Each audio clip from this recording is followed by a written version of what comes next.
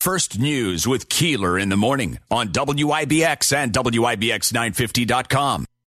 Without the ones like you, who work tirelessly to keep things running, everything would suddenly stop.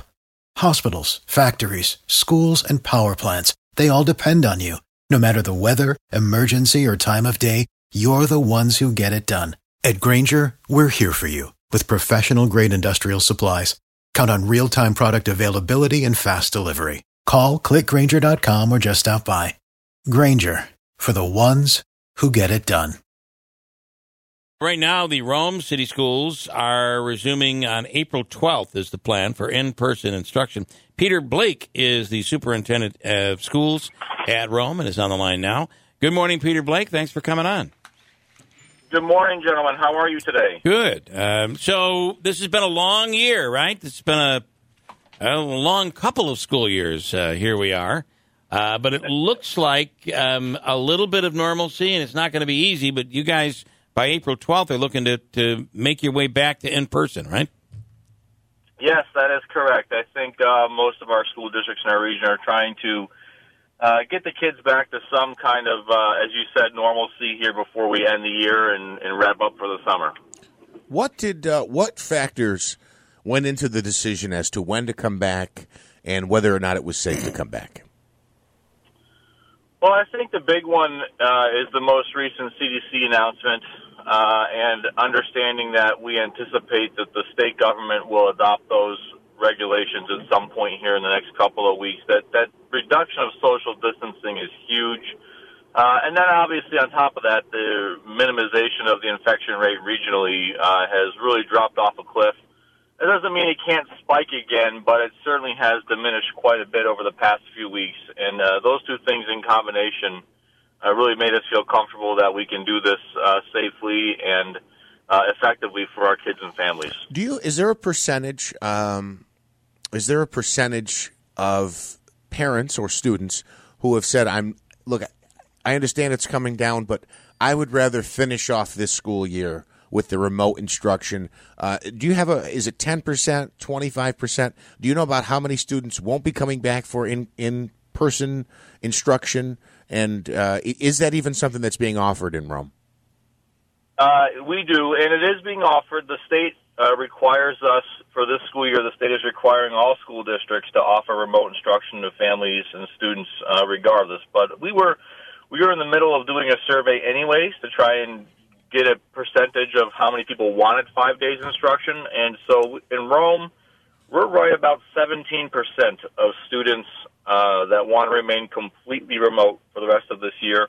And then there's a small faction of folks that want their kids to kind of still do hybrid, which is they've already been doing hybrid, but they want to continue with that, be in school a few days a week and stay home a few days a week. You know what is interesting about this whole remote thing is what the experts seem to be, and I'd consider you one of those experts.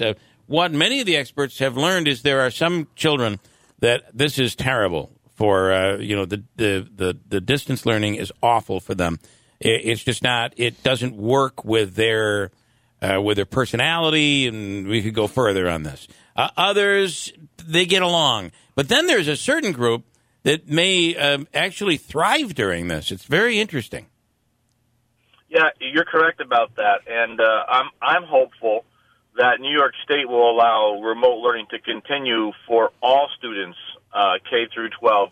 Right now, you can do remote learning as a high school student in New York. It's not easy. It hasn't been easy, but that was an option to do kind of online schooling in New York. But New York was one of the most strict states in the nation with allowing that. There's states in our nation that have been allowing remote learning for high school students for over a decade now.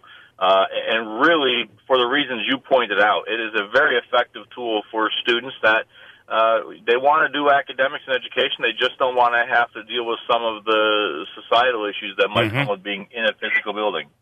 Yeah, that is, and again, that goes back to the way certain kids learn. It goes back to personality. It's quite interesting. How has how hard has this been? I mean, I know that having to go remote has been something that there is a group of parents out there that are furious. In some cases, there's been protesting. How has it been in your district, and how hard has it been for the administration and really for everybody during all this? Yeah, I think in a moment of true honesty with you, I don't know that anybody would ever be honest with you about how hard it's been. Yeah, and I commend our entire team here in Rome for that, from all the entire staff to all of our parents. It's been very challenging. People, your administrative staff now in every school district, we're going on probably 380 plus consecutive days of work. There has not been time off, whether you can say you're taking a vacation day, but you're not. You're working every day of the week, no matter what. Your teachers are stressed and taxed. They've been asked to do things the past year that they've never thought they've had to do. You're basically changing a system that's been in place for 100 years. Yeah. With very little changes to it, but they've done it, and while they're stressed and it's been frustrating, and they voice those frustrations internally, they don't do it outwardly. They do what they can to be best for kids, and then the parents are in the same boat. Our parents have been great. Like every place, we've had parents frustrated about needing to do remote and wanting kids in more often, but they've been willing to listen to the reasons why certain things can't happen, and then they go back to the drawing board and bring forward further ideas. And so it's been not easy on anybody, but at least in Rome, I'm proud to say I'm proud to work here because we all have done everything we can, despite the stress and the challenges, to do what we can that's best for kids. How much of a factor was the reduction in social distancing, that 3 feet situation? That had to, because the 6 feet was a real problem.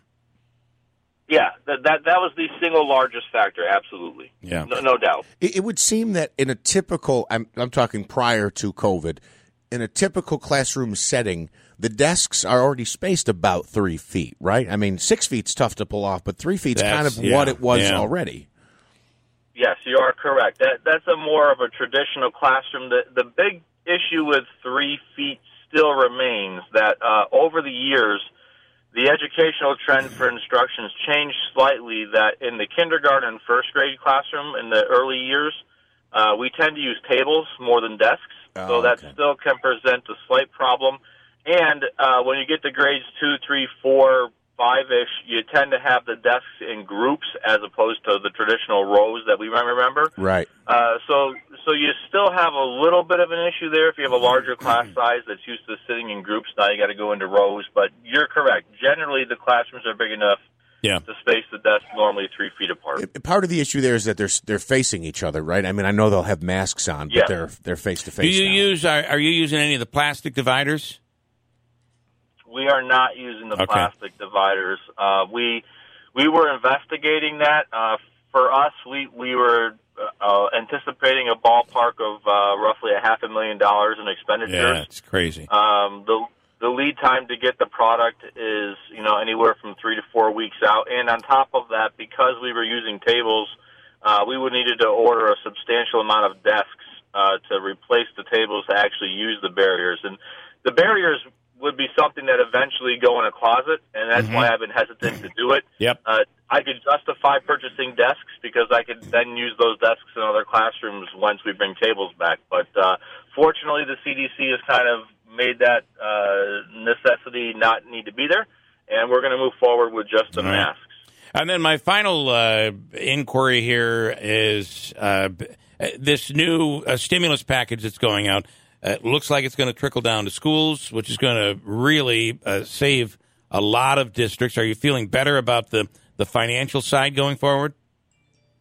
I am feeling a lot better about the financial side. There's a couple of things out there right now that, we don't have a ton of language about what they mean. But the one thing, and I've said this about the most recent stimulus for months now, is that I hope they spread it out over the course of years. And it sounds like that's what they're going to do. It's going to be something that's not a one lump sum. You get a little bit each of the next 3 years. I think that's going to be really beneficial for schools. That helps us plan. You got a small safety net in each of the next 3 years. And then the state assembly and the Senate one-house budgets are also very promising for schools. We'll see how much of that comes to fruition in the next couple of weeks. if we can get an on-time state budget. But right now, all signs are pointing in a positive direction for one. And that's important. Am I correct in saying that that schools can only carry so much of a fund balance? Is that true? That is true. You're supposed to only carry a 4% fund balance, but there's districts that have up to 60% of fund balance in their bank accounts. And I've been an advocate in Albany of when we talk about, and I know you're very versed in school finance, that, there's districts that have plenty of money that continue to get state aid that don't need it. And there's no penalty right now for carrying a fund balance of more than 4%. And any auditor, including our auditors here in Rome, will tell you should have way closer to 20% fund balance in the bank in case something goes catastrophically wrong. So, what they are looking to increase that number. And what could go wrong? Right? Isn't that what could go wrong? And then look at Clorox shortage, maybe. Yeah. Okay. Interesting stuff. Peter, I know you've been under a lot of fire through all of this, and because it's been hard on everybody, students and parents and teachers and staff and janitorial and everybody, bus drivers. But I think you guys have done the best possible job you could do out there, and good luck and congratulations on the 12th. Thank you. Appreciate it, sir. All right. Thanks so much. Peter Blake. Be well. You do the same as the superintendent of schools at Rome. Without the ones like you, who work tirelessly to keep things running, everything would suddenly stop. Hospitals, factories, schools, and power plants, they all depend on you. No matter the weather, emergency, or time of day, you're the ones who get it done. At Grainger, we're here for you with professional-grade industrial supplies. Count on real-time product availability and fast delivery. Call, click Grainger.com, or just stop by. Grainger, for the ones who get it done.